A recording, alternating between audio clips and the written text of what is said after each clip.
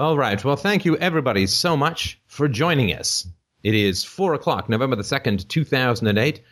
Thank you, big, more than air kisses, but perhaps even a little tongue in your ear to all of those donators who stepped up at the end of last month and threw some cash my way. My gold lame diamond laptop is currently on its way because I try to use your money as wisely as possible. And what is happening is I'm actually having one of my teeth, or I guess a tooth, replaced with an FM broadcasting device so that I can podcast. Well, everything I do will be a podcast. It's going to be StephBot Cam 24/7, mostly me chewing, stepping back, and kissing myself. So thank you so much, everyone who stepped up. That was just wonderful and made for a good month, which, again, shall be redistributed to help drive the conversation forward. Thank you again so much to those who helped drive the Yellycast voting video, which has gone, as far as FDR goes, relatively into gold/platinum territory relatively quickly. And that's good. Of course, we are still 0.1% of a cat playing piano, but we're heading up to 10,000 in a couple of days, which is pretty good. If you think that if I could give a speech to 10,000 people about voting, that would be something I would go to. And according to YouTube, most people are making it all the way through the video, probably because they are paralyzed by fear that a vaguely speckled beluga is yelling at them. So thank you, everybody, so much who's helping to drive that. Thanks to Colleen, who had a wonderful conversation about self-attack. And that's really, really helpful. If you have a chance to listen to that, if anyone remembers the number, could type it into the chat window. I shall done call it out. And thank you to Qtron Man, who is an objectivist who kindly offered to have a debate with little old me and was a very exciting debating partner. Finally helped me to understand that the true argument against anarchism is the existence of fictional robot characters. RoboCop argument was a clincher. The Self-Attack Podcast 1191. Again, thank you to Colleen, who truly opened her heart in an absolutely beautiful way to talk about this challenge that we all face of self-attack. So the debate is available, I don't know, 1193, 1194, something like that. It's available on the website. You can look at it in high def on YouTube or Blip TV, and it's well worth having a look. I certainly look forward to having more debates. I do enjoy a good debate, and the technology is really making it quite fun to have both parties able to be visible through video. If anyone knows, if we have any of the technical wizards who are out there who know how to, because the way that Uwe records is a big inky mote of blackness around the talking foreheads, actually just one. And if anyone knows how to recreate the video or sort of expand the video so you can slice off the outside edges and just have the heads, that would be fantastic. If you could send me an email. And third year, my friend, I think you are still going to do me a tasty animated intro to the True News stuff. If you could let me know what's the status of that is, I would really appreciate it. That's really it for the news and business. Greg G, or as he's known in rap circles, Greggy G, is setting up a conference call, which we're going to all try and participate in, about siblings, how to manage them if you don't have them, and if you're fairly good with a chemistry set, how to create them using a human hair and some electricity. So that will be set up for some time this week. And that's it for the news and the weather. If you would like to, we had a gentleman who just started a little bit before we started, who had questions about how to achieve anarchism and so on. If you'd like to say hello and pop out the question, perhaps we can have a collective response. Hello? Oh, hi. My name is Richard Tardibuono. I talked to you on chat a couple times and so on. I wanted to discuss different methods of trying to attain anarchy, and the ideas of Konkin, Samuel Konkin, in his book The New Libertarian Manifesto, appealed to me. and I was wondering if we could discuss that a bit, or yeah. Yeah, sounds good. Let's hear the theories. Okay, basically, well, Konkin. Okay, well, Konkin states that if okay, he has the sorry. I know I'm nervous. I'm sorry. The three stages of what he calls the three stages of achieving anarchy in his book, where, if I remember correctly, so stage 0, where there's no agorists, there's no one who's doing black market activity. Then there's stage 1. Are you familiar with Konkin, or? No, but I'm sure I will be in a few minutes. Okay. Oh, that's not okay. Well, basically, he said in his book that that if people were to the more people who became agorists, who believed in not supporting the state, not in trying to okay, how do I explain this? Sorry to interrupt. If it's somewhat similar to the agorist idea, is it fair to say that it's related to? Idea. I'm sorry.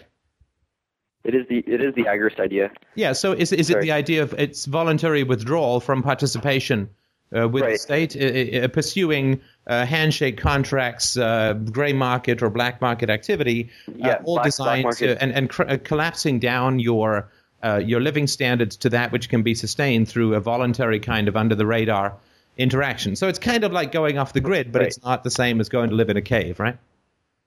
Right. So is that a fairly decent encapsulation? I know it's a complex theory, but is that a fairly decent encapsulation of it? Right. And the purpose of this is that you begin to bleed off. In a sense, the farmer's going to go bankrupt if a bunch of cows, or if a number of cows slither off in the middle of the night. And through the non-participation in this coercive system, you can begin to undermine it from through not giving it the resources that you otherwise would. Is that fair?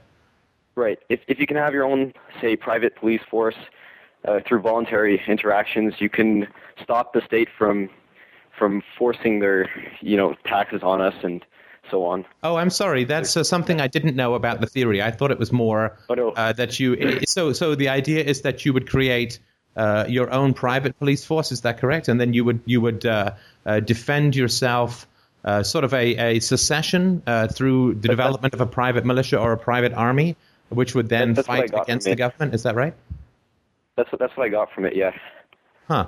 Well, I hadn't heard that second part where you basically have an internal revolt against a nuclear armed foe, but I'm not sure I would go with that in terms of practicality. I can certainly see that the other thing would work on an individual level to give you some level of freedom, but of course it comes at the great cost of turning yourself into a hunted prey of the government, right? So you would gain a certain amount of freedom and a certain amount of integrity in terms of not participating or contributing to the statist situation, but it comes at a fairly catastrophic psychological and personal cost, and you kind of have to live in fear for the rest of your days. So, of course, I'm very much focused on psychological freedom, much more so than I am with economic freedom, because I know that we can do a lot to bring about psychological freedom within our own lives, and that's the foundation for building economic and political freedom. So I'm very much focused on that, which makes us feel free and happy, not to the point of hedonism. And so for me, the cost of giving up an open life in a fairly civilized society and going into the gray or black market for the rest of my days is, that's more than I would be willing to do. Plus, I've got a kid on the way. Christina's helping. And so to condemning my kid, in a sense, to a life as an outlaw, to me would be more than I could reasonably impose upon that child. So anyway, those are just my thoughts, but I'm certainly happy to hear more about the theory. Okay. All I read was the New Libertarian Manifesto and the Agorist Class Theory, which came out close to his death, and, well, it wasn't finished, and someone else finished it for him. And I have a general idea of of what it is. It just they just want to interact that way, and to try to have more. I mean to say that they want to have more voluntary interactions between each other. They try to get they'll sell things to other agorists without being taxed. I don't know if it's as how do I say this? I'm sorry, can I interrupt you for not just a pay second? any of your taxes or... Sorry, can I just interrupt you for just a second? Yeah. I'd really like to hear more about this theory, but either because of your nerves or because you're not too clear on the theory, I feel like we're doing a lot of beating around the bush. Is that fair to say? Yeah, that's very fair. So, and look, I mean, I really do appreciate your call, and I do want to hear more about the theory. Perhaps what you could do is prepare a bit of a synthesis of what it is that you'd like to talk about, and we could either talk during the week or perhaps on next week's show. Yeah, I'm sorry about that. No, don't worry about it. It's totally fine. Look, it's a weird and bizarre thing to suddenly talk on a philosophy show. So I totally understand. I really do appreciate. This is with all due thanks to because this topic does come up from time to time, and I really would like to have a conversation about it. But I think either because of nerves, which again I totally understand, because it is a weird thing to do. It's like, hey, let's talk philosophy out of the blue. Or because it's hard to, you need a little bit of time to synthesize the ideas. I just want to make sure that we do the ideas justice, and so maybe we should postpone this chat until another time. Okay, but can I ask you a question though, or? Oh yeah, absolutely. Is that possible? Okay. What do you think is the best way of achieving anarchy? I know I haven't read your third book, so I'm guilty there. I know. Well, and not to be too annoying, but that's going to be the next book. I mean, basically, I'm very much, maybe this comes from my training as a method actor, but I'm very much an inside-out kind of guy. So I think that to achieve peace in the world, we need to achieve peace for want of a more objective phrase, we need to achieve peace within ourselves or within our own hearts in order to bring peace to the world. We need to apply the principles of voluntarism to our own lives. And of course, in this, I'm very much in tune with the agorists, although it seems to me that they focus much more on the economic aspect of voluntarism, whereas I focus much more on the familial, the friendship-based, the lover and spouse and child-based relationships where voluntarism can be achieved without the risk of being hunted down by state thugs and thrown in a rape room for 5 years, right? So you can achieve voluntarism within your personal relationships without incurring the wrath of the state. And through that process, you are actually proving the joy and benevolence and practicality of pure voluntarism in your personal relationships. That to me means no unchosen positive obligations, right? We are not duty-bound to spend time with anyone, and no one, of course, is duty-bound to spend time with us. And I think that working to free ourselves from, because we're asking society to free itself from history, right? And to do that, we need to blaze the way and show that if we free ourselves from our personal histories, and that does not mean freeing ourselves from our families. I mean, I know that a lot of people focus on this DFU thing like it's some big part of what we do, this separation from the family, and it's really not. As I say in the book, there have been about 100,000 parents of people who've been involved in FDR over the past couple of years, of which I know of about 20 families that have of children who've separated from parents. So it's a completely tiny percentage. But what I mean is that a lot of times within our families and in our personal relationships, we grow up with these historical patterns, much like society as a whole has grown up with a historical pattern called the state, just as it formerly had, children as slaves, women as chattel, slaves as slaves. Right. And we are asking society to reinvent its relationships based upon moral, practical, ethical standards. And the very least we can do is take our theories for a test drive ourselves and reinvent our own relationships free of history and with reference to, objective or ideal standards of relationships, such as honesty, integrity, virtue, compassion, strength, like all of the traditional virtues, which are not too shocking, to apply those to our own personal relationships. We can then show people how beneficial it is to reevaluate relationships, because all the state is fundamentally is a relationship, to reevaluate relationships from the ground up, to show that to break free from history and to use philosophy rather than the inertia of the past as a guide creates a wonderful life. And that gives us the credibility to make the case to society that what we are doing in our lives should be what society does as a whole. And that's certainly the approach that I've been taking for the past decade, and it has been, to me at least, a stunning and stellar success, and I'm trying to do my best to goad, prod, beg, cajole people into taking that same approach.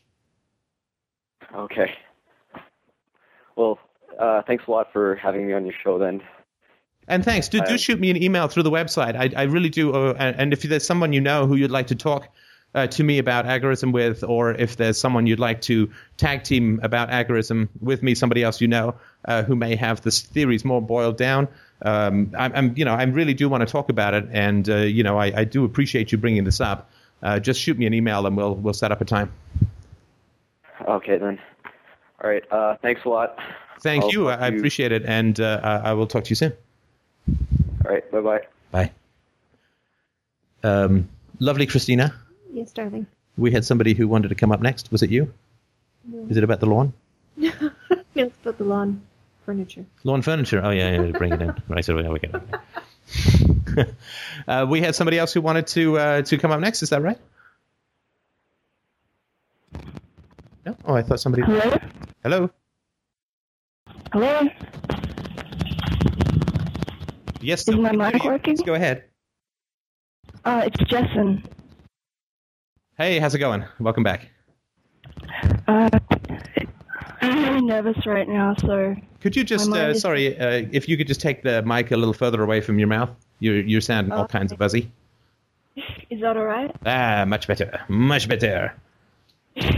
I'm at a net cafe, so it's right, shitty microphone. I just wanted to talk about that stuff I mentioned in an email. Sure.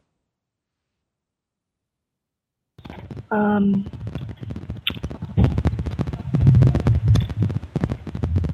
not sure what to say.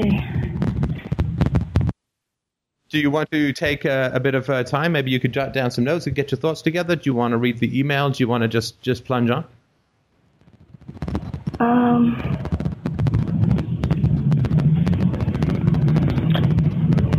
What if I just read out the email and we can talk about that, I guess? Sure, that'd be great. Okay, Alright, hi Steph. I've kind of been keeping my head down because with those last few emails, I felt like I was saying something worse each time. I don't know why I felt so anxious. What do you think? I think you are right that I was talking around the issue of coming back because I wanted to ask about it, and also your perspective on other things like me and Katie for a long time, but I felt hesitant to ask and I don't know why. And that was the email. Right, and just for those who are not aware, the backstory is that Jessen was around at FDR for 10 months, a year, something like that? Yeah. Right, and there was a certain amount of conflict, which is not particularly important to go into. I asked Jessen to take a break. She did fantastic work, went into therapy. I mean, you've been working fantastically. You broke up with your long-term girlfriend. And so I mean, you've been doing a lot of work over the past, I guess, about 6 months. Is that right? Yeah, I think so. Right. And so you contacted me back again. We started getting into a bit of an email exchange, which was, at least to me, positive. Though I know it's tricky, right? Because I mean, you wanted to come back, I guess, into the conversation or into the community, but it's a tough thing to ask for, right? Yeah. Right. So, I mean, I encouraged you and said, look, I mean, you've been doing this fantastic work. I really respect the efforts that you've put into self-knowledge and therapy and so on. So, by all means come back. But But that's not an easy thing, and I really do respect the difficulty of that, of asking for that, right? Because I mean, in your life, you haven't had a history of having lots of positive responses when you've put your needs front and center with people, right? Right. Yeah. And that's the kind of change that I think is really good, you know. And again, just a huge props to you for taking that on. I mean, how do you feel relative to say? I mean, the first time we talked was over a year ago when we had a conversation, an RTR conversation with myself and you and your girlfriend. I mean, when you look back on that and where you are now, how do you feel? What are the differences? Well, it's like I'm a totally different person now. Like, I can't even really imagine how miserable I was back then and stuff.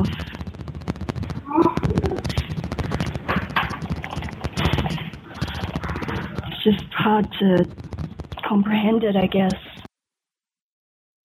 Well, it certainly did seem to be the case that what I perceived through your interactions, mostly in the chat room, was that you were a brittle and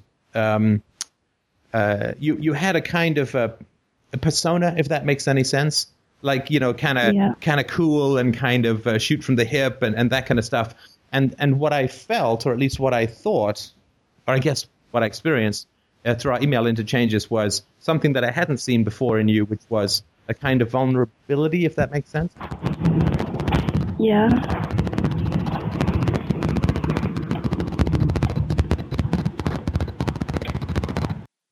Now, do you feel self-conscious talking in the cafe at the moment? Not really. But I'm just nervous about talking on the call because I've never really talked on a call before. So. Right. Would you rather talk one-on-one instead of in a Sunday show? If you think that'd be better, that'd be all right. But... No, it's really up to you. It's just that, frankly, you want to talk, but you're not talking that much, if that makes sense. I'm just not really sure what to say. Well, what if you were sure what to say? Right, because you had the impulse to talk, and I almost... I mean, that always comes from a good place, I think, right? So what is the part of you that wanted to talk, and what is it that you want to say? You know that, right? Because otherwise I don't think you would have had the impulse to talk. I don't know. I'm not a very good talker, so... Okay, well, why don't we do this? Why don't you listen to the rest of the show, and then we'll... you can mull over what it is that you do want to say, and then we could either talk privately or you could call in next week. All right. Okay, and listen, welcome back. Again, huge congratulations on the work that you've done to get out of what I think was not such a great relationship for either of you to go to therapy and do that kind of stuff. I think it's just great, and I know it's a tough road to say the least, but congratulations. Yeah. All right, thanks, Steph. Thank you very much. All right, and don't forget to mute if you could. So it sounds like galloping on a horse with 1,200 legs. All right, so we have space for the next question. And remember, if you're not talking, if you could mute, please. We've got somebody typing who's not muted. Yes, somebody just said hello? Yes, I did. Do I sound okay? Uh-huh. Okay. I was just curious on... Sorry, just 1 second. I was just curious on what you thought... Because I know you made a few podcasts about your work and academics and the fact that your work will never be seen in academics. And then we just recently your debate with Qtron Man. And I was thinking about, I just feel very, I feel like I study in science. I almost feel like this idea is almost an idea that you share with us, that when you're in science, you have an idea and you want to find every possible angle to see if you can reject that theory so that you can prove your theory more correctly. And I felt sad that, well, we get Kutrant Man who didn't seem to bring any good points, though some of them, but your theories about UPB and stuff doesn't get as much, how can I say this, attention as, it should, so that people could refute it more easily. Like, more people see it, then more people can find things that are wrong to improve it or to dismiss it, and if not, then it becomes more valid, right? So I was my question to you basically is if you think besides what you're doing right now, is there going to be other ways where your ideas are going to get more attention? Like, if you really think that the academy, like academics, is completely lost on this kind of idea, or what? Well, I think those are excellent questions. I have burned I don't know how many brain cells in hot pursuit of an answer that even remotely satisfying in that area. If you've not read How to Achieve or How Not to Achieve Freedom, which is my latest book, then it's going to be a little less clear. UPB is ignored either because it's a really bad theory or it's a really great theory, right? I mean, I don't refute people who say that, I don't refute Scientologists, right? That this H-bombs and lizard men created thetans, which have to be, I don't refute that thesis because it's just not a thesis. It's a mad, ridiculous, dumbass fantasy. So the thesis, which are terrible, nobody who's got any sort of reputable credentials, nobody bothers with them, right? So it could be that people view UPB, as an example, as a ridiculous, vain, amateur, idiotic theory on par with Scientology and the man mountain on Mars is talking to me. It could be. I think that the theory deserves a lot more credibility than that, because a moral theory, which in the examples I point out in the book, credibly distinguishes between aesthetically preferable behavior or politeness or good conduct and moral behavior, and which credibly describes and proves the moral instincts of mankind with regards to the big three: rape and theft and murder. And that it does. For sure, it does that. And that is definitely a theory that is at least a few notches above Scientology. So it's not that the theory is too bad. It's what Richard Dawkins says. The theory is so bad, it's not even wrong. Like, you can't even get a negative out of it. That's not UPB. And UPB, in its explanation of the successes of capitalism and the successes of science, which if you'd had UPB at the beginning of the scientific revolution, you would have been able to predict. Those things are definitely pretty powerful mental tools that UPB contains. So there's no way that it's such a bad theory that nobody could be remotely interested in it. So that to me is not what's going on. But I think that human beings, of course, respond to incentives.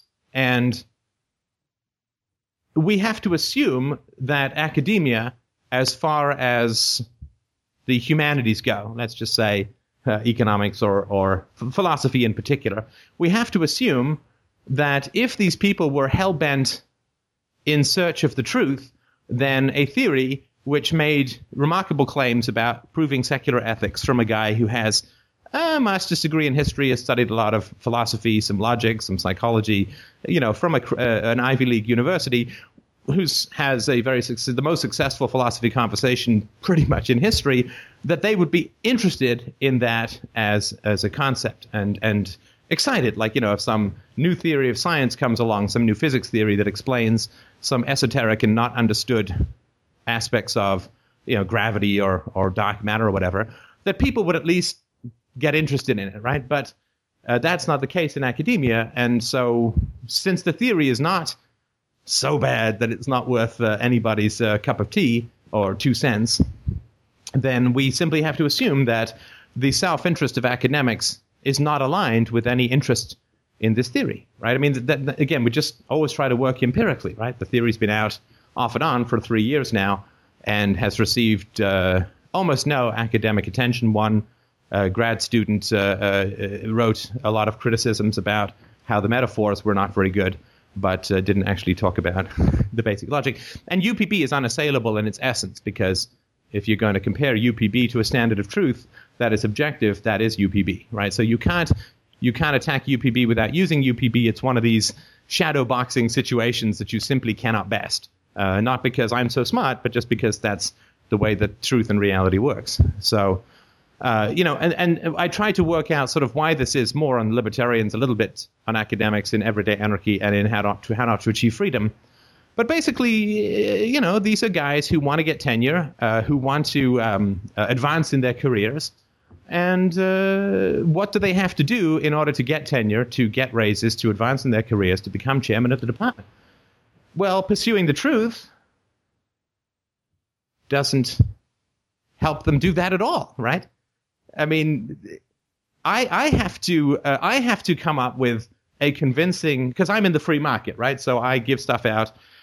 Not that that's the free market, but the charities are like way on the free market edge, because I have to try and create value for people, and I have to pursue stuff that is credible and true, because that's the kind of audience that I have. So it is in my self-interest to work as hard and as feverishly and as positively as I can to create the most powerful, compelling, exciting, interesting truths that I can, because that's my self-interest. But it's not in the self-interest of an academic at all in terms of career or income or job security or job stability. In fact, it would be a pretty black mark, I think, because what they do is they float all of this stuff around FDR. It's culty, it's psychological, it's all about self-expression, it's like est, all that. So if you can get that kind of stink around FDR, then that's all you need to do for most people, because then they won't examine the actual thoughts and ideas themselves.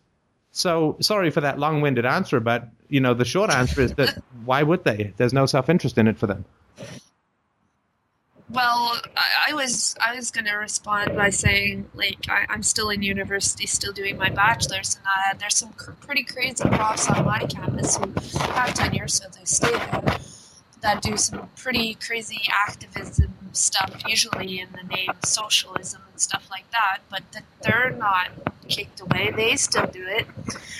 And then I would assume that there would be people on the other side, libertarians, that maybe would view your stuff.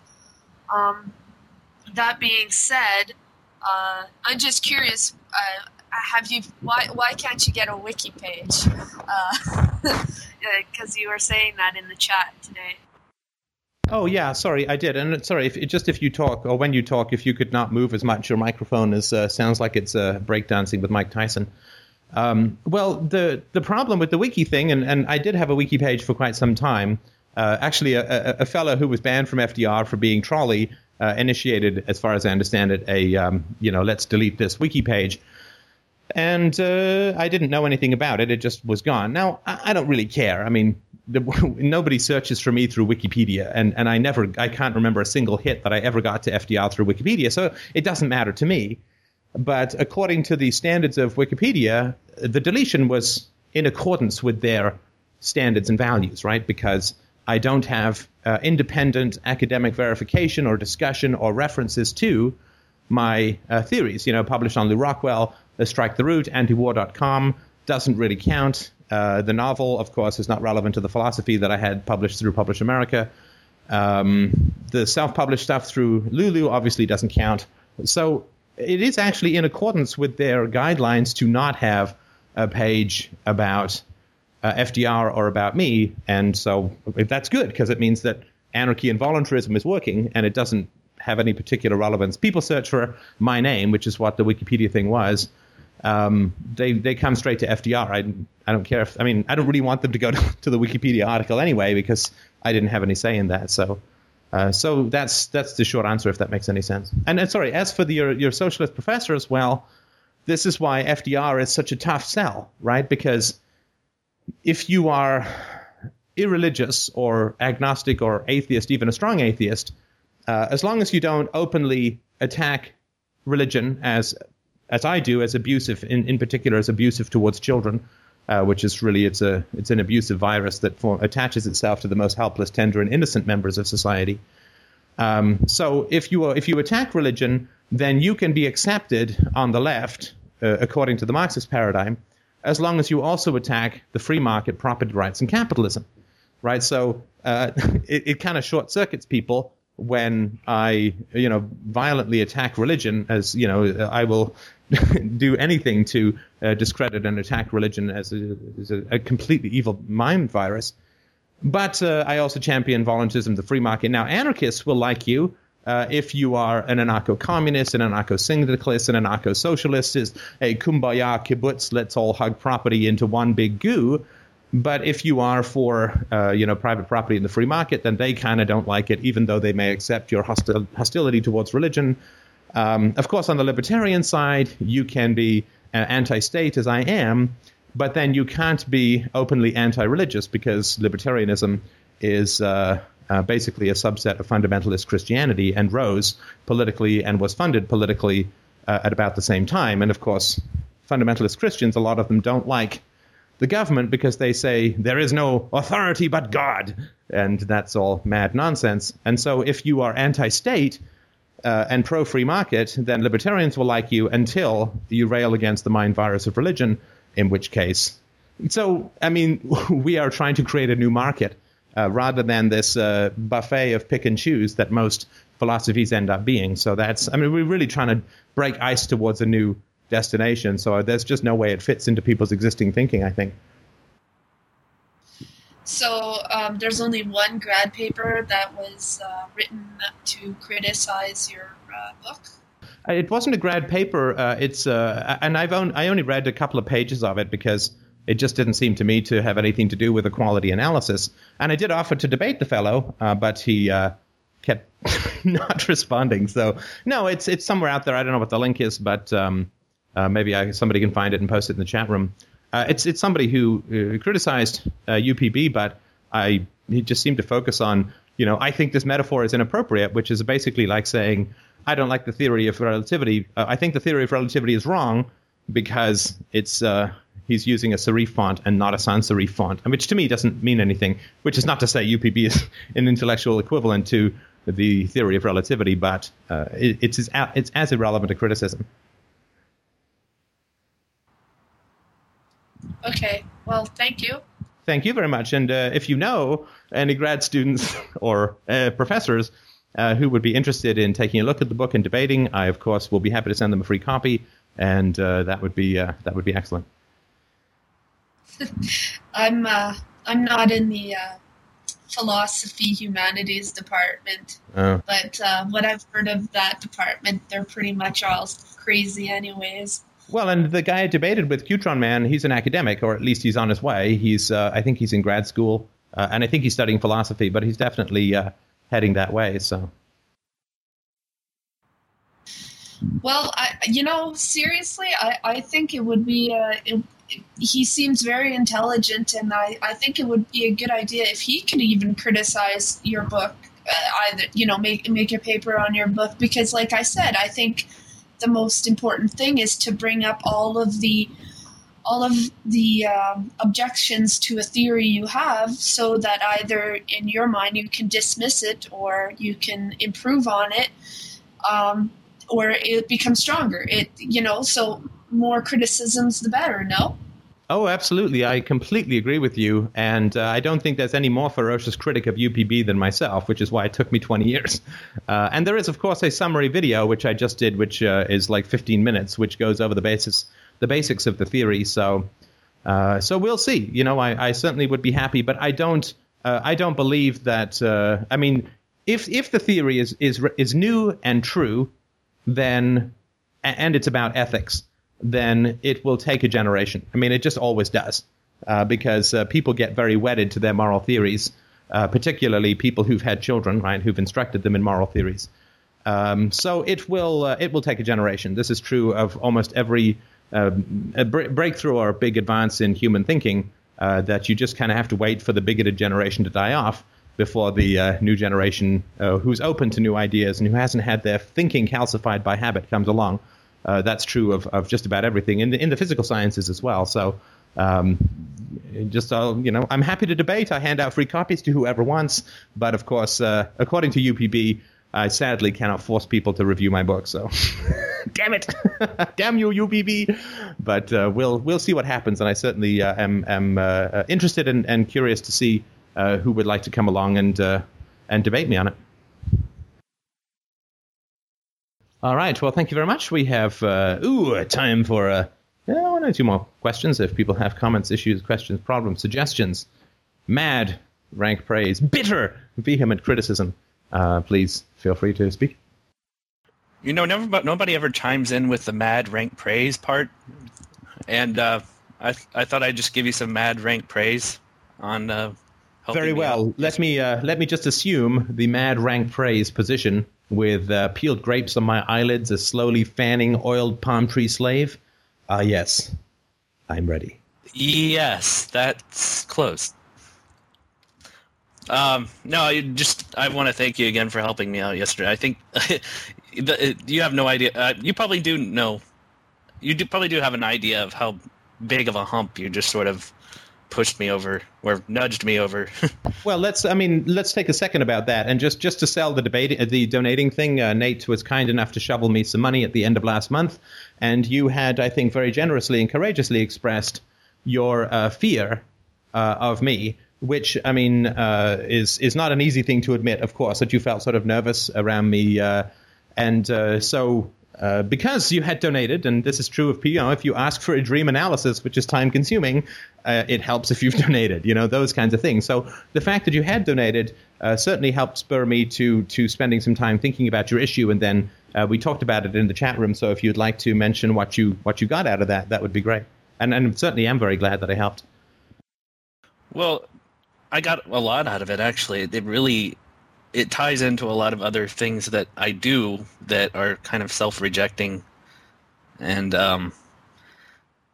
it's not as if I didn't already know what all of that because I did. It's just I'm not sure. You know what it is? It's connecting the abstract theory to the concrete feelings. That's tough, right? Right. That's always been very tough with me, and since I posted it, I can tell you right where I think I made that connection is when you said it.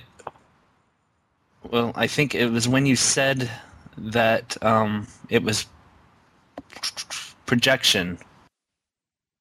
Yeah, I'll just touch while you look for that. I'll just touch briefly. So Nate was saying that he sort of felt nervous about me, and then the next day I said, I think I know why it is, and it's because he had also posted something when I posted about how well the recent voting video had done.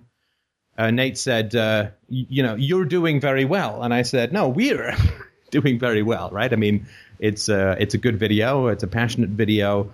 But it's not me, it's the people who promote it, right? Who are helping get, more than half the hits came from external links, which people had posted. So I've sort of noticed from that Nate was feeling sort of outside the community, and that meant that he felt that his relationship to the community was tenuous, right? And we all know, at least a lot of us know that from childhoods or dating situations where you feel that your relationship with someone is both necessary and very important, but tenuous. Right, which creates anxiety and creates a fear of imminent rejection. So I said, well, there's an injustice.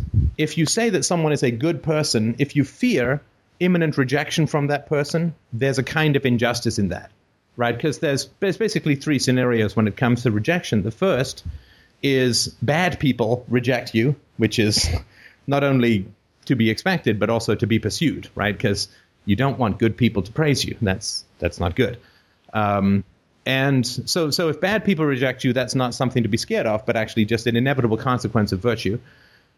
If good people reject you, then it must be because you're doing something that is not optimal in terms of virtue or honor, right? So you're doing something that's kind of a little dishonorable, or maybe a little sleazy, or maybe a little manipulative. And, I do it and we all do it, right? So it's no big sin, right? But it's just if good people reject you, then that's because you're doing something dishonorable. Now, if you say, I'm a good person, you're a good person, and I am terrified of you rejecting me, then that equation does not work out. Because good people don't reject good people. Rather, we embrace and hold them close to our heart and respect and love them and so on. So if you say, Steph, you're a good person and I fear your rejection, and you're not doing anything dishonorable, which Nate wasn't doing, of course, right? Then you are actually doing something dishonorable, which is you're saying, Steph, I'm a good person, but I'm afraid of your rejection, which puts me in the light of being a not so good person, or unjust, or arbitrary or capricious or something like that. So we were talking about those distinctions. Nate, did you find what you were looking for? Yes, actually, you ran right over it just now. Where I made the emotional connection was when you said, which means a precarious relationship, which means nervousness around an authority figure, a need to praise, placate, and appease in order to maintain your status. And I said, yes, that sounds like my whole life. And that was my entire childhood. That's been my whole life. So that hit me emotionally right then, and it brought tears to my eyes the moment you said that.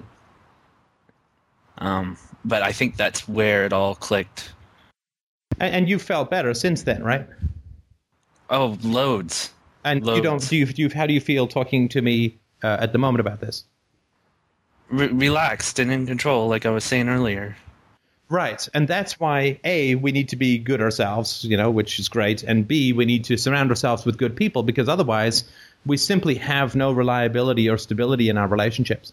We have nothing to trust in relationships but virtue.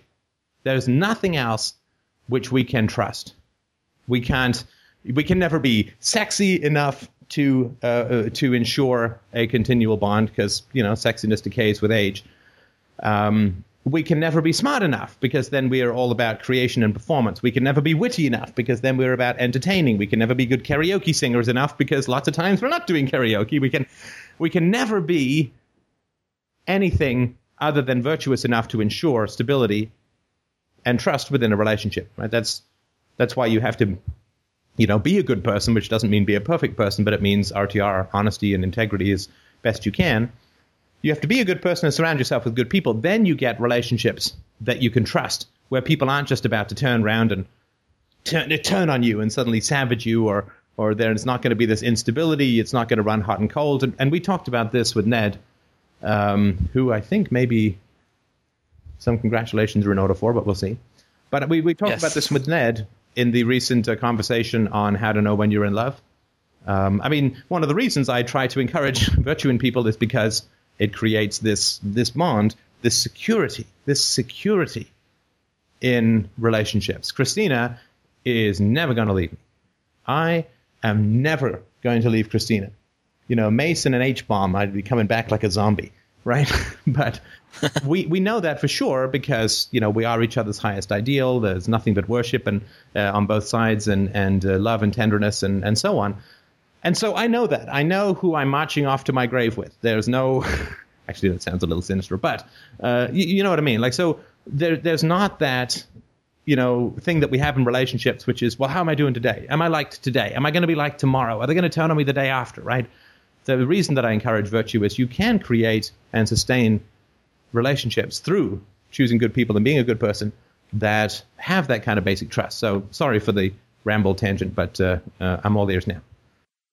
Oh, no, that was great. I managed to incite a speech. Yeah, that's which was great. That's like drilling for oil in an oil tank. Yes, it all just spews out. No, that's all I wanted to say. Just mad rank praise, and I feel tons better. It's like this is it. Hi, Nate. It's Christina. Hey. I just wanted to comment. You and I haven't chatted. I haven't heard you on the FDR Skype chats or anything like that. But since the last time, we talked, or since the last time you had any conversation on a Skype call or anything like that, you sound enormously more relaxed, enormously more self-confident. I don't know if that had to do with just the call that you had with Steph yesterday, or the chat that you had with Steph yesterday, or if it had to do with a lot of the other things that you did throughout the summer months. But you sound so much better, so much more relaxed, so much more yourself. Right. To make a really gross metaphor, I think what I did over the summer and over the past fall has been like squeezing a zit, and I think Steph sort of lanced it yesterday. So congratulations. Yeah, so it's quite a release there. Yeah, and that's this is the FDR guarantee that some of the people who plagued your life in the past, actually all of the people who plagued your life in the past, will give you a completely wide berth, and an entirely different type of people will come into your life from here on in, right? I mean, as long as you continue to pursue this path. And that really is, of course, the greatest gift, is to surround ourselves with loving and happy and positive and imperfect but striving people. That is a relaxed and happy place to be, where you can form relationships that you can trust for a lifetime. Right. Well, that's it for me. Thanks. No, it's great, and it is amazing. I mean, just to reinforce what Christina said, the amount of work and progress that you've put in and achieved, even since the barbecue in the summer, is just wonderful. So congratulations. Thanks. You definitely are going to be Mr. August. August. Oh, I think Christina August? will be Miss April, because, as we all know, April is the cruelest month. And since she has started working outside the home, my breakfast tray has been discouragingly absent from breakfast. So we'll talk about that perhaps in a subfest in the future. Yes, and my dinner tray, completely missing when I get home. I was hoping to reuse the breakfast tray. All right, we're not going to glare at each other anymore. Perhaps we could move on to the next question or comment.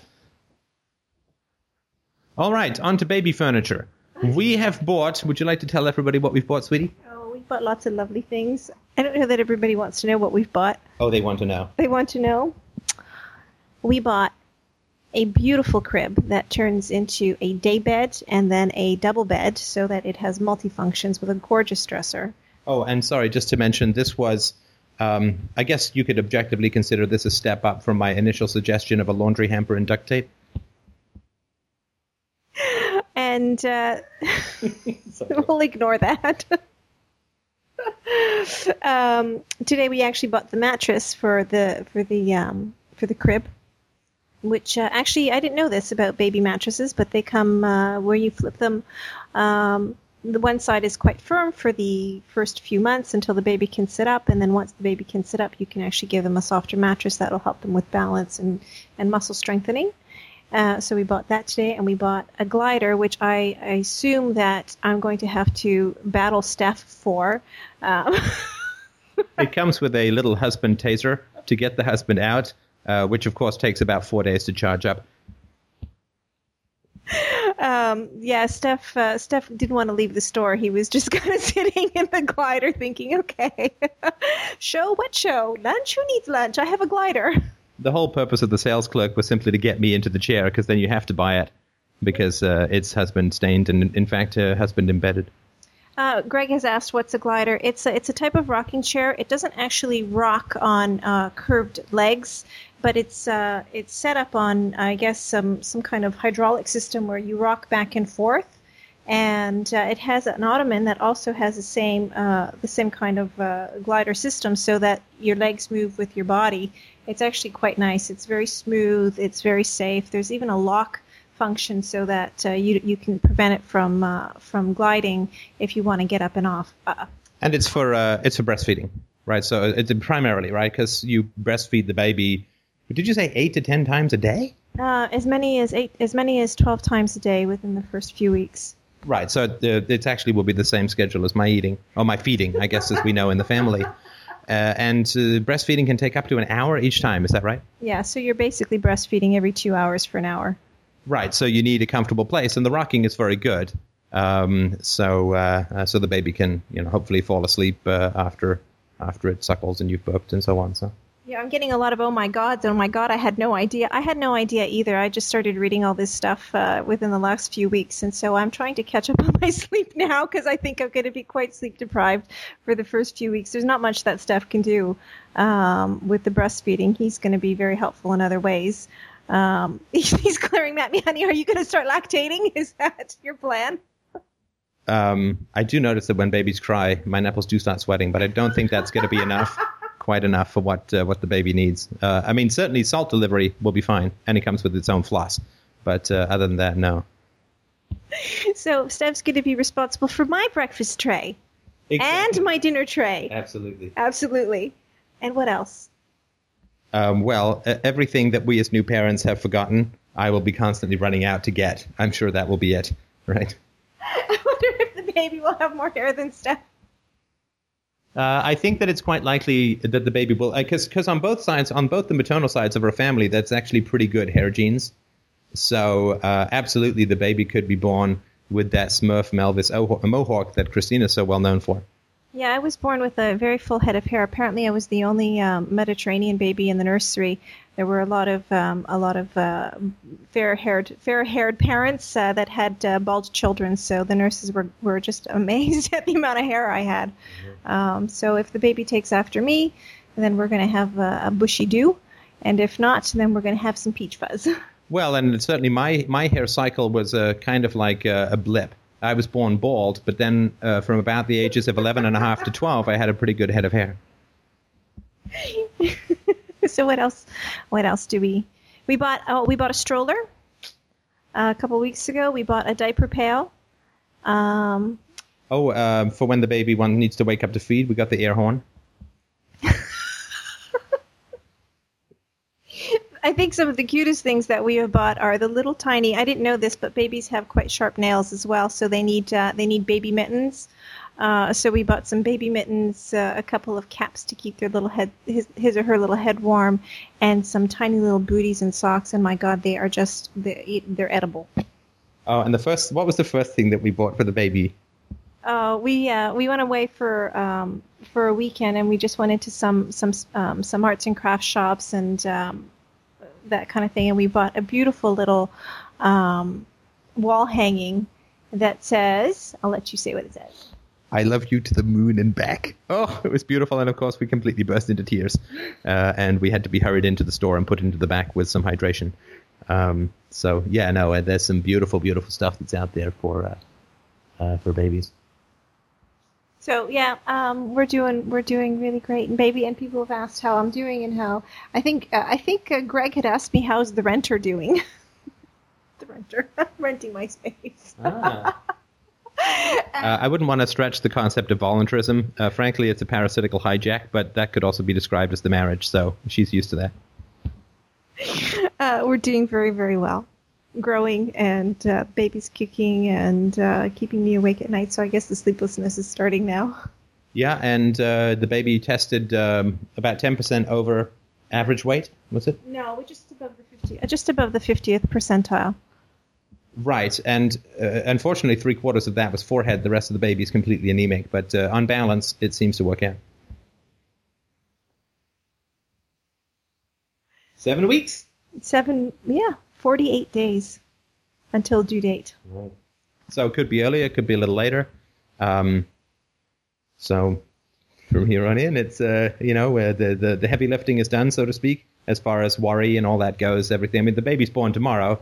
It's going to be fine, right? Yeah. So he's gotten his lungs are fully developed, and so on. So now it's just a matter of fattening the baby up. Yeah, fattening the baby up at this point. The baby's internal organs are all developed, and at this point, it's just a matter of getting the some fat on under its skin and growing in size. Yeah, and the baby is baby's ears are fully developed. The baby responds to sounds. It responds to my singing with the predictable response of attempting to strangle me. If you shine light on the baby's face, it will turn its face. And its brain is sucking its thumb, right, in preparation for both feeding from the nipple and a possible adult life as an at-home philosopher. So there's lots of things that it's doing that are just absolutely and completely cool, and it is on the verge of personhood. Absolutely. All right, enough baby boredom. Is there anyone else who had any questions or comments that they wanted to bring up?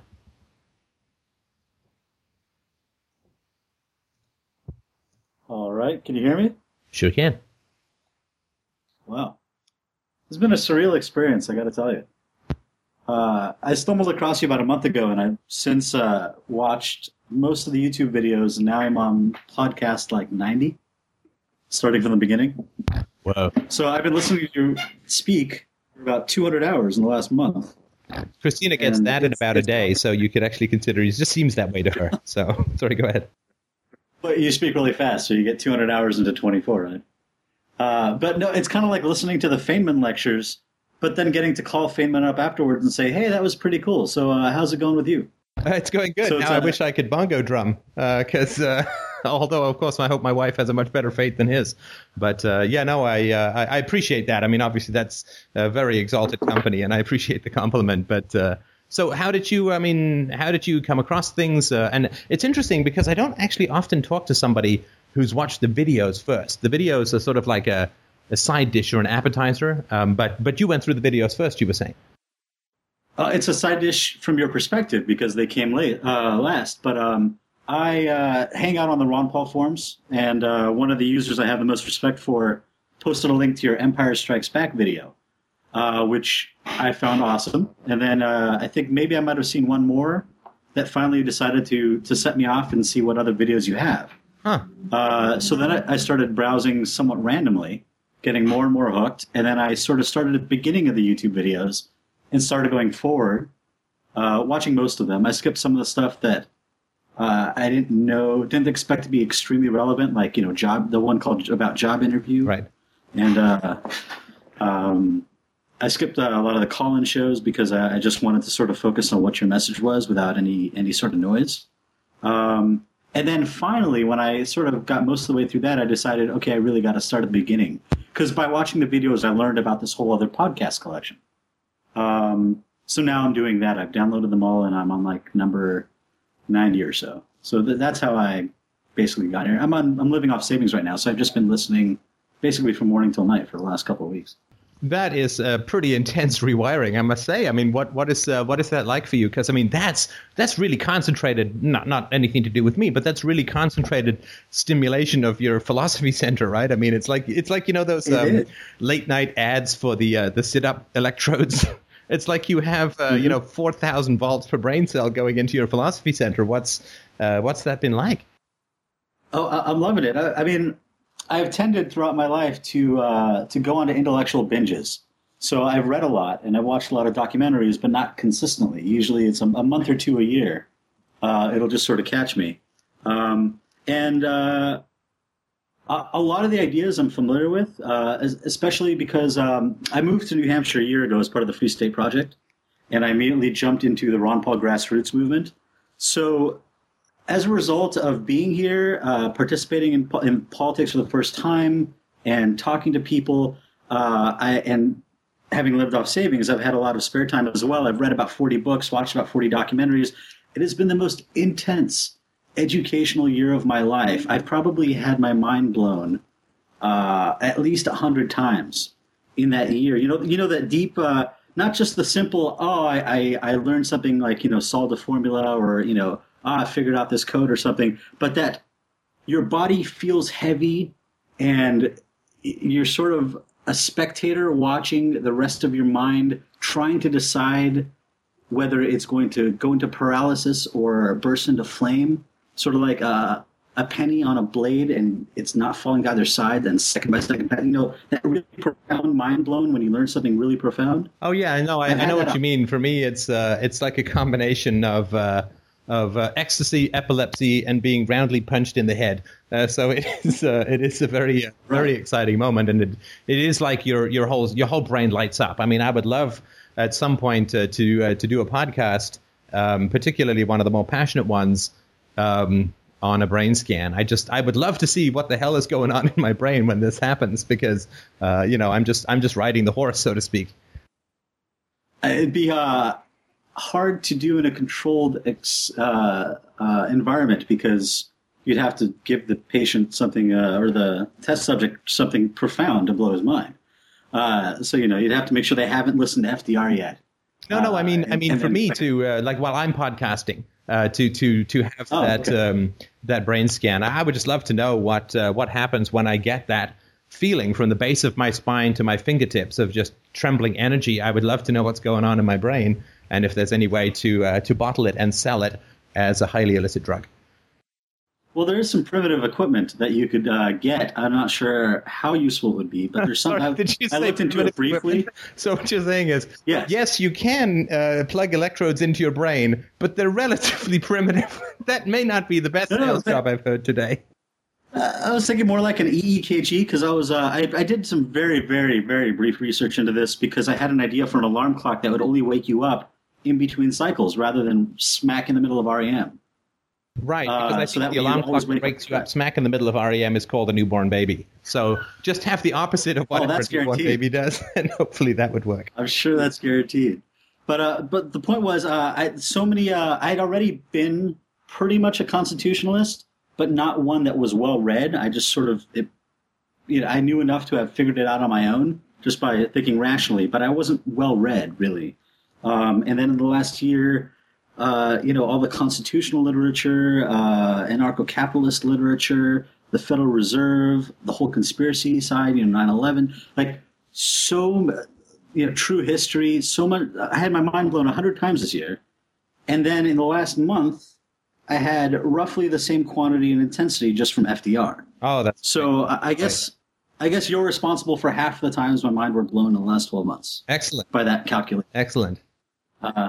So that was all very wonderful. Now, sorry, if you don't mind me asking, what's without wanting to ask a leading question, because maybe this is it hasn't, but did you? Because if you're on the Ron Paul forums, how is your approach to or involvement in or respect for the political action side of things? Has it changed, or where does that stand at the moment? That's an excellent question. So when I got to New Hampshire, I would say I was a constitutionalist by logic, but not deeply read in history and economics. Although I'd pretty much figured out all the free market stuff mostly on my own without actually reading any of the Austrian stuff. But reading the Austrian stuff afterwards was still mind-blowing, because it's obviously much better than what I came up with informally. So I was a constitutionalist when I got here. I probably finally made the switch to anarcho-capitalism around March. I would say about 90% of that was reading The Market for Liberty. Are you familiar with that book? I have it, but I haven't read it yet. Well, it's pretty good, and it's also very short. So I highly recommend it. It had been explained to me in discussions. Yeah, there's this really short thing that I would really highly recommend. That's very interesting. Damning with faint praise. But sorry, go on. No, I just mean it's not a high cost. That's what I meant. But what was I saying? Sorry. Okay, we were just talking about how politics has changed for you since you got involved in this more philosophical approach to truth and freedom. Correct. So it started with conversations when I first got here and started meeting with people in the Free State Project. And that was my first real experience having extended dialogues with anarcho-capitalists. So they were presenting me the ideas, but I was still skeptical because I've always worked from sort of taking things for granted as the assumption, but always being open to changes from there. So I still assumed that government was necessary for, courts and police and all that, but I was open to the ideas of how that might not be true. So that got me about 10% of the way there. Then I read The Market for Liberty and got the hard mechanical details. And being a software engineer, that's how I think is, how is it going to work? What are the mechanics? So that got me to 95. And then just hanging out with people and talking over the last few sort of ambiguities that, or emotional hurdles that I had, took me that last 5%. So I was already at anarcho-capitalism. And once I got there, then raises the question of, okay, well, what about voting? I want to get to anarchy, but in the meantime, is it correct to continue voting? So that I've been struggling with, off and on for the last 6 months. In the meantime, I was intending to vote until I had solved that problem because, so many of my friends are running for office now.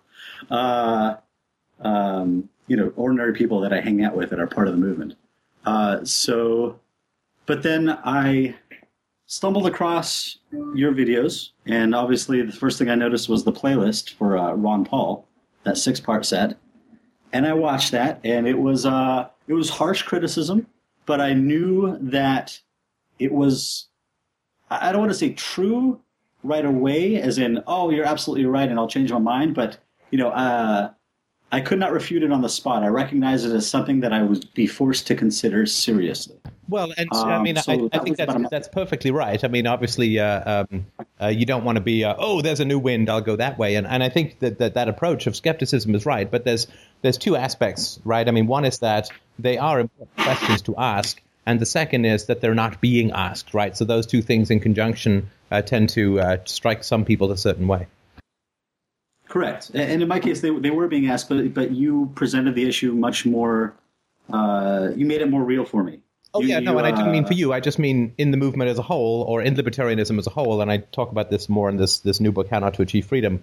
The questions aren't being asked, right? And it's almost more important to look at what's not being done or what's not being asked rather than what is, but it's so easy to focus on what is being done and the assumption that will work. That does match my experience in the Ron Paul movement, but less so in New Hampshire itself. There is quite an amazing diversity of pro-liberty people that make up the Free State Project. And all views are represented there, including your own, very strongly. It's very, very interesting. That is wonderful. That is wonderful. I mean, I hope. So, if I didn't have kids, I would probably go down and try and speak, or if I wasn't about to have a kid, but that will have to wait a bit, I think. So does that mean you're not coming in March? I have an invite to come down and speak, but I can't give an answer just yet. I mean, I don't know what life is going to look like, but hopefully I will be able to at least give an answer early next year. Okay, that'd be great, because I'd very much look forward to having you here and being able to talk to you in person. Thank you. And because I want your message to be presented. Sorry, I keep losing my train of thought in my excitement. We were talking about politics and voting, that you watched the series on Ron Paul? Correct. And that was a while ago by this point, since I've seen 200 hours since then. So at this point, I've arrived at the fact that you are correct relative to all previous historical examples. I'm still trying to fully penetrate the possibility of the Free State Project being an unprecedented example. So I will be developing those thoughts more in the future, and I'd love to talk to you about them another time. I was actually hoping to talk to you about that at Liberty Forum. But basically, there's going to be an election on Tuesday. I have social commitments to go help out, so I'll be going to help out, and I will probably be voting. But this will probably be the last time that I ever vote in a state or national election. I may continue to vote at the town level because of the Freetown Project, which is a town of 1,000 people that already 30 of us have moved there. And at that local level, I still want to flirt with voting and participating there because it is such a strong effect. And I literally am part of a community, and I will actually be interacting with people that I see regularly when I go to the town meeting. So I want to continue to flirt with that. Although I may eventually apply it strictly down to that level as well. So that's where I'm at right now. That is fantastic. I mean, what an amazing thing. And it is wonderful to have the leisure, right? I mean, the time that you're spending, as you say, you're living off savings. I've done that myself before FDR, more and more to write books, fiction. I used to be a fiction writer. And taking that time to really work on developing your concepts, your integrity, your devotion to truth. I mean, the integrity you've always had, right? But to have better tools for achieving that, it is absolutely wonderful. You know, people will take 4 years to go to university to get a degree, which doesn't give them a smidgen extra wisdom. But people look at you funny when you say I took a year and a half off to learn about myself and to read books. In a sort of, based on my pleasurable pursuit of knowledge, people look at you like that's kind of weird. And of course, that is where the real growth and happiness in life, in my experience, really occurs. I agree. It's been the greatest year of my life. And as for college, I dropped out in the middle of my second year. And, rationally, you would expect that you would regret that as a rash decision as time goes by. But every year I regret that decision less and less. Yeah, I quit 2 colleges before I found one that works, and I certainly didn't regret any of those. It's inertia. If people regret inertia, they don't regret the decisions they've made fundamentally, because you always make, if you're a reasonable person, you always make the best decision you can with the best knowledge that you have at the time. And what people end up regretting, at least as I've seen in my life, are the opportunities, the things that they let slide. Well, I didn't really want to be there, but I just didn't want to make a mistake. It's the wasted time, not the decisions that maybe could have been better. Not that I'm saying this about any of yours, but any decision is better than inertia, because at least you're then in moving in a self-propelled direction. I agree. And you actually did a video recently, I think, where you talked about how maybe I've been right the whole time. Maybe all my decisions were right at that time. They brought me here. Well, I got married. And then every decision I make that agrees with my wife's decisions is correct. I did do a video series. It's not even really a video series. I did a 2-parter on voting, which you might be interested in having a look at if you're going in series. Oh, I've been posting the links everywhere. 2050. I'm sorry? I've actually been posting those links everywhere. I hang out on Dig, mostly to try to educate people, not so much because it provides a lot of value to me. And the voting videos have been very, very useful because they're so relevant, because there's so many articles that I can post it into. Oh, okay. Because of election season. That's fantastic. Well, thank you so much. I mean, as I was saying earlier, half the hits to that video have been coming from outside of YouTube, and that's entirely the work of people who are posting the video. So I really, really do appreciate that. Thank you. Absolutely. It's much easier to post links than to actually go out in the world and try to convince people directly the way you do. So you saved me a lot of effort. Excellent. But I actually had a question that I was calling about tonight, although I feel a little out of place because the calls tonight have been so personal. And this one's about completely abstract theory. And it's, in fact, about abstract theory that you mentioned earlier that your next book is on actually achieving anarchy. Yeah. So this next question is probably 2 books premature and abstract. So it feels a little out of place. No, go for it. Look, I mean, we like to have the n-dimensional philosophical conversation, to move from intensely personal to abstract to philosophical to emotional to psychological to relational. I mean, we're trying to encompass, because philosophy is the all science. It's even bigger than physical sciences, right? So there's nothing that's out of place in this conversation as far as I'm concerned. Correct. Very interdisciplinary is the way to go, because everything is connected. So, okay, the question... basically, it was because I've been listening to the podcast in a somewhat concentrated way. 3 sort of separate ideas from different podcasts ended up coalescing into a question. And the 3 ideas were, the first one was about how, we were just discussing, the idea that trying to limit the state or reduce the state doesn't work because it'll always just grow back. That's the nature of it, so that's rather pointless. Mm-hmm. And then the second theme was how often you stress that morality is the most powerful weapon in the world. And then lastly, a podcast that I just heard this afternoon, which is when this question occurred to me, you were talking about how in your younger teen years you had realizations about empathy and sympathy and morality, and how if you have empathy, then you can be exploited by those who do not have empathy. And how morality is sort of a tool that they can use. So to tie those themes together, when you talked about morality as a weapon, it was mostly in the context of institutions, God, government, and family. But then there was this third podcast where morality became a tool used at the personal level, right? But in roughly the same way. So this coalesced into sort of a question of assuming that we achieve a rational society. A miracle happens and it spreads like wildfire, and all the governments of the world collapse because, actually, as the end of The Market for Liberty, the book I mentioned, explains, the last 2 chapters are about how if a critical mass could be reached, like if a country as big as the United States could achieve a stateless society, it would cause incredible chaos around the rest of the world. And within 5 to 10 years, everyone will have been forced by natural forces to adopt the same philosophy. It's a really interesting analysis. So assume a miracle happens and we achieve the global, rational, stateless society. personal morality, the fact that it can be used as a personal weapon, does that mean that that will continue to be a threat? And is it possible, once we achieve a rational society, for the evils that exist now to come back to life? Like, in other words, is a rational society self-sustaining by natural forces? Once we achieve it, it will always continue to exist because rational people will have rational children? Or are there opportunities for evil people to try to start their old tricks up again? And if so, what method would probably be most successful, and how successful could it be?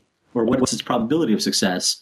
And additionally, what then do we need to do besides natural forces to prevent that? Like, for example, some kind of instruction that is passed down, and where that becomes the weak point. If that instruction is somehow disrupted through circumstances or malicious intent, does that then create the window for evil to come back? Does that all make sense? Oh, totally. Yeah, that's a fantastic question. And I always, maybe this is my training as a historian, but I always try to look at examples in the past to see if there's anything close.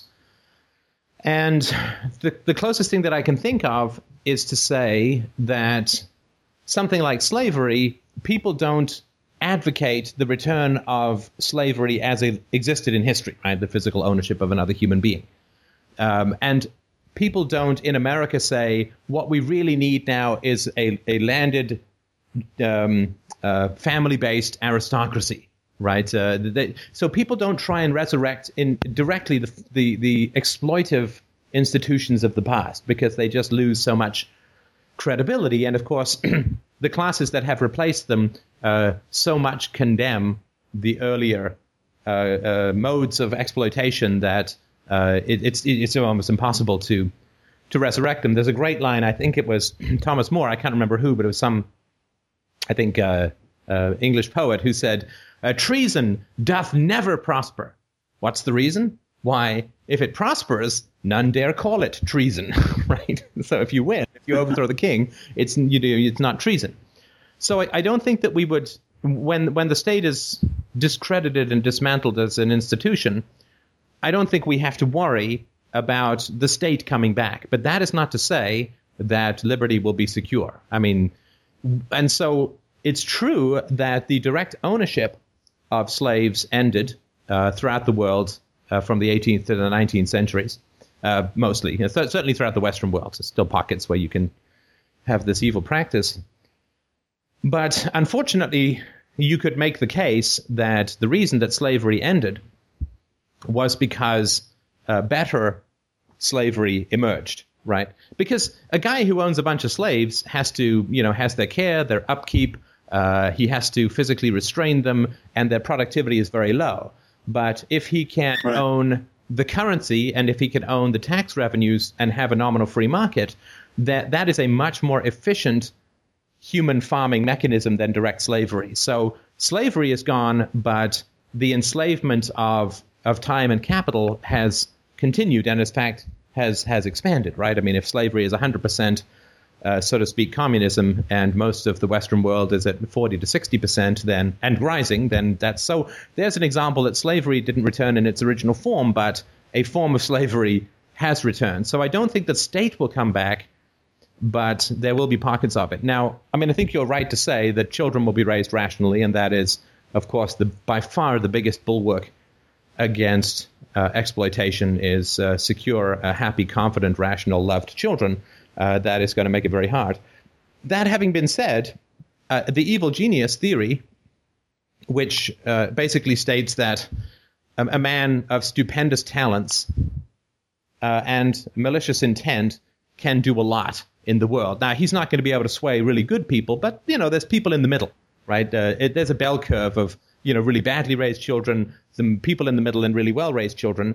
And if you look at somebody like a demagogue, an evil man like Hitler, and the man had astounding skills, right? I mean, he was a magnetic and disastrously compelling speaker.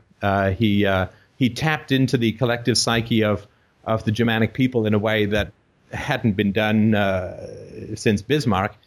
And he had not just that, he had incredible skills in political organization. He had incredible military skills. I mean, this was a guy who had simply been a foot soldier in World War I who ended up taking over half of Europe. And you can see the same thing with Napoleon. So there are these kinds of evil geniuses who possess these incredible skills, which just pop out of, and it could be, even in a healthy society, that someone who has those kinds of astounding abilities just happens to be raised by a mother who is mentally ill, right? And who has visions. And of course, Hitler's mother, Eloise, was disastrously depressed and violent, and so was his father. And so even if people are raised well, you just could get this evil genius who has had this bad childhood, in a sense, through nobody's fault, but just through bad luck. And he may sway some people. But I think that all he would be able to do in a free society is create a semi-successful cult. I really don't think that he would be compelling enough to resurrect any kind of institutionalized or large kind. So I think that's as far as it would go. And then I think it would be really hard to sustain that, although it may be sustained for a while. But in the absence of a religion, when you have private schools who are responding to the preferences of rational and mentally healthy parents, there would be too much of an immunity, I think you'd still need philosophy, and you'd still need to in a sense, keep your eyes peeled. The philosophers would still need to keep their eyes peeled, but I think it would be, I can't think of a scenario wherein we would go back in time to something more primitive. So that would sort of be my answer, if that makes any sense. Well, I hope that's correct. Yeah, me too. I mean, it would sort of suck to build this house and then have it fall over, especially since it takes a few generations to build. That was my concern, because your identification of morality being used as a personal tool sort of alerted me to that concern that weapon will always be there, that lever in the mind will always be there. And so it seems there will always be the possibility of using that, and that led me to be concerned about how greatly that could build from. No, I mean, just to give you a final example, I mean, one of the biggest genocide in the world is infanticide, which was practiced in every culture. Infanticide and the cannibalism of children was practiced in every culture and throughout the Western world up until the sort of late Middle Ages period, after the Quattrocento into the Renaissance. Now it's happening economically. Tell me what you mean? Now it's happening economically. Sorry, I'm not sure. Cannibalizing we're economically, but through debt, we're cannibalizing our own. You could say that we're cannibalizing our own children. Oh no, yeah, sure, but I mean direct. I mean eating. Right. I mean, it's different. And again, the eating children is more primitive, but certainly, and this is testable through the male-female ratio throughout history, that you just know a lot of infanticide is going on. And normally in every family there would be 2 children killed by the mother, usually for a variety of reasons. And that was such a widespread practice, this killing of babies, that it wasn't even commented on. You couldn't walk down a street in early Middle Ages Europe without babies in the gutter, just dead babies everywhere, which of course is a completely sick and twisted environment to be around. And that's why they all were so nutty, right? But that has fallen away from us, thankfully, right? I mean, now children are considered a precious resource, and beautiful things are not always treated that way, but that's where we're heading. I don't think we're going back to that, but that doesn't mean that the occasional crazy person isn't going to kill children, right? Of course not. It's not free will and individual violations of morality that concern me, of course. Right. No, so I don't think it's going. I think human beings are great because, man, it's hard to improve the world, but once you do, it's really hard to make it go backwards. That's what makes it worthwhile. That's why we fight so hard to drag this corpse of indifferent humanity up to the next level, right? Because then it just looks around and say, well, of course, we've always been here, and they don't notice how much effort it took to get them up there, and they're like, well, this is normal, this is natural. Of course it's like this, right? But, of course, as Nietzsche pointed out, the amount of, blood, toil, sweat, and tears it takes to drag humanity even one step up the rung to a more rational morality is something that can't even be noticed. But at least when you get them up there, they stay there, And so from that standpoint, although it's hell to get the body up, at least it doesn't fall back down. And that's, I think, what makes it worth the effort. Well, on the topic of dragging everyone up to the next level, let me end with a funny little guerrilla marketing idea I had. Imagine a sort of a sticker that you could like put on a telephone pole, where you know how you're always talking about how your forehead is so shiny. Yes. So imagine a high-res photograph zoomed in just on your forehead, and then the word "shiny" written across it without an exclamation mark, just a period, so it's sort of deadpan.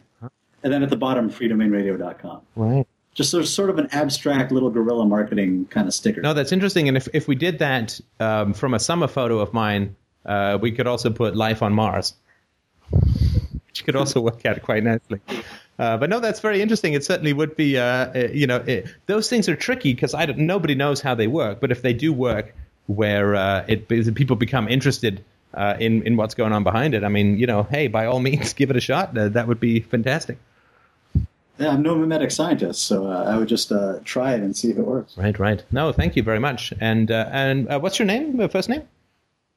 My name is Ofer, O-F-E-R. Oh, well, very nice to meet you, and I'm very glad that you are finding such use in the podcast. Thank you so much, of course, for your efforts to spread the word, so to speak, and I hope that you will dig into the latest book. I think in particular for where you are, it would be quite fascinating to have a listen and to have or a read if that's the way you like it. So.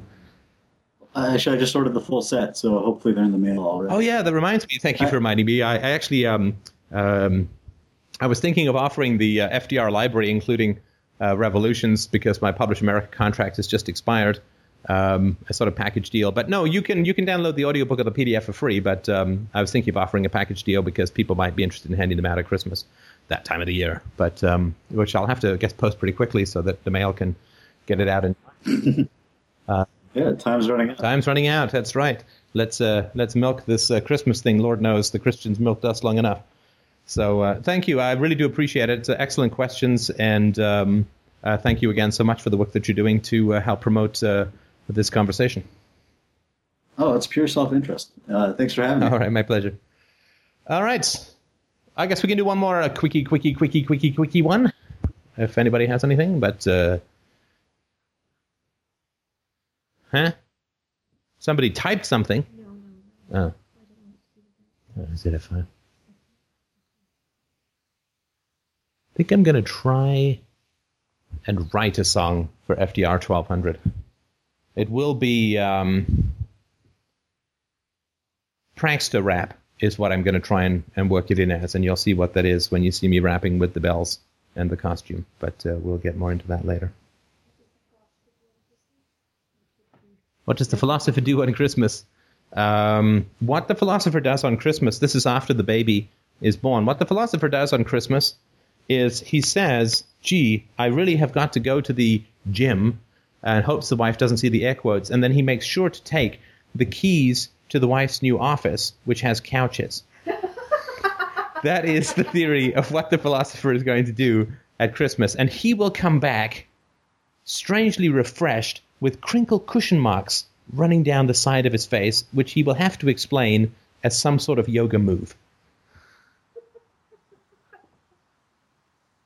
Let's do the dream. No, I think not just now, because it's been a 2-hour show already. So if you don't mind waiting, that would be excellent. All right. Well, thank you, everybody, so much for your time this week. And thank you again so much to the fantastic crew who is organizing some email harvesting and to get people who would be interested in the conversation to send out a single email invitation. If you're interested in joining in, if you haven't donated and you don't have a lot of money and you're not good at massages and you don't live nearby or have a couch for me to sleep on when the baby is around, if you could send me an email, I will put you in touch with the right people who are actually having quite a lot of fun. We had a call on Saturday, which was, I think, quite a lot of fun. Figuring out how we can help get more people interested in this conversation. And that's just because the advertising dollars have diminishing value. The low-hanging fruit is done, and it's not like you get 10 billion people a day coming new onto the internet. So if you are interested, if you have some time and are willing to help out, we have a pretty good way of getting you involved. And, we're not going to spam anybody. Promise we're just going to send one email invite saying, hey, based on your blog or based on what you're doing, this would be something you'd be probably interested in, and that's all. We'll never contact them again, so don't worry about. We're not going to do anything unfriendly. But if you can't donate in terms of money, and there is still some advertising going on, but you do have some time and you do want to, basically people sit on calls and talk to each other about what they're doing. It can be quite social as well. And what it does is it gets contact information from people who we genuinely believe would be interested in this show. It's not spam because we don't charge anything for the show. But if you would like to shoot me an email, I'll put you in touch with the right people. And I would really appreciate that. That is a fantastic way. And, think of these as real people. I mean, it's not just emails, right? I mean, we contact someone, as we just heard from the fellow who was talking. Somebody gets involved in philosophy. It will change their life, right? This to me is the equivalent of, you wouldn't step over somebody on the sidewalk who'd fallen over, right? You'd see if they were okay, go through their pockets, see if they had a lot of cash, that kind of stuff, which was my job really. But, it's the UPB thing. You value the conversation. Therefore, if you can help other people to get involved in philosophy, it will change their lives. It will change their relationships. It will change the way they are parents, whether they become parents in the future, are parents now. Just a woman posted on the board today that someone gave her a copy of On Truth. She was so excited. She read it all in one sitting. She has talked about it with, she had her daughter, 15-year-old daughter read it. They sat down and talked about it, had those open discussions. That is what philosophy is all about. It's about bringing people closer together. It's about developing those honest and intimate and beautiful relationships where we can truly open our hearts to each other. And so if you get someone's email and they come to the site, and it will change their life if they get into it, not because of anything I'm doing, but because of the way it will light up their own thinking. So if you have some time, half an hour a week, an hour a week, if you have some time, you can really do a huge amount to change someone's life direction. And that is such an amazingly satisfying and wonderful and beautiful thing that until you've experienced that, it's indescribable, but it will bring you joy, I guarantee you. So that's it so much. Thanks to everyone for continuing in this conversation, the participation. Thank you to the people who over the last 2 days have signed up for subscriptions. Mwah! It is absolutely the most beautiful thing in the world, what we are doing here. I truly believe that, from the top of my scalp to the bottom of my toes, with the eerie similarity close up that the two represent. But we are really doing the most amazing and beautiful thing here. This is the most successful philosophical conversation in history. This is how we change the world, from the ground up, from the inside out, with love and reason and strength. So thank you again so much, everyone, and I will talk to you next week.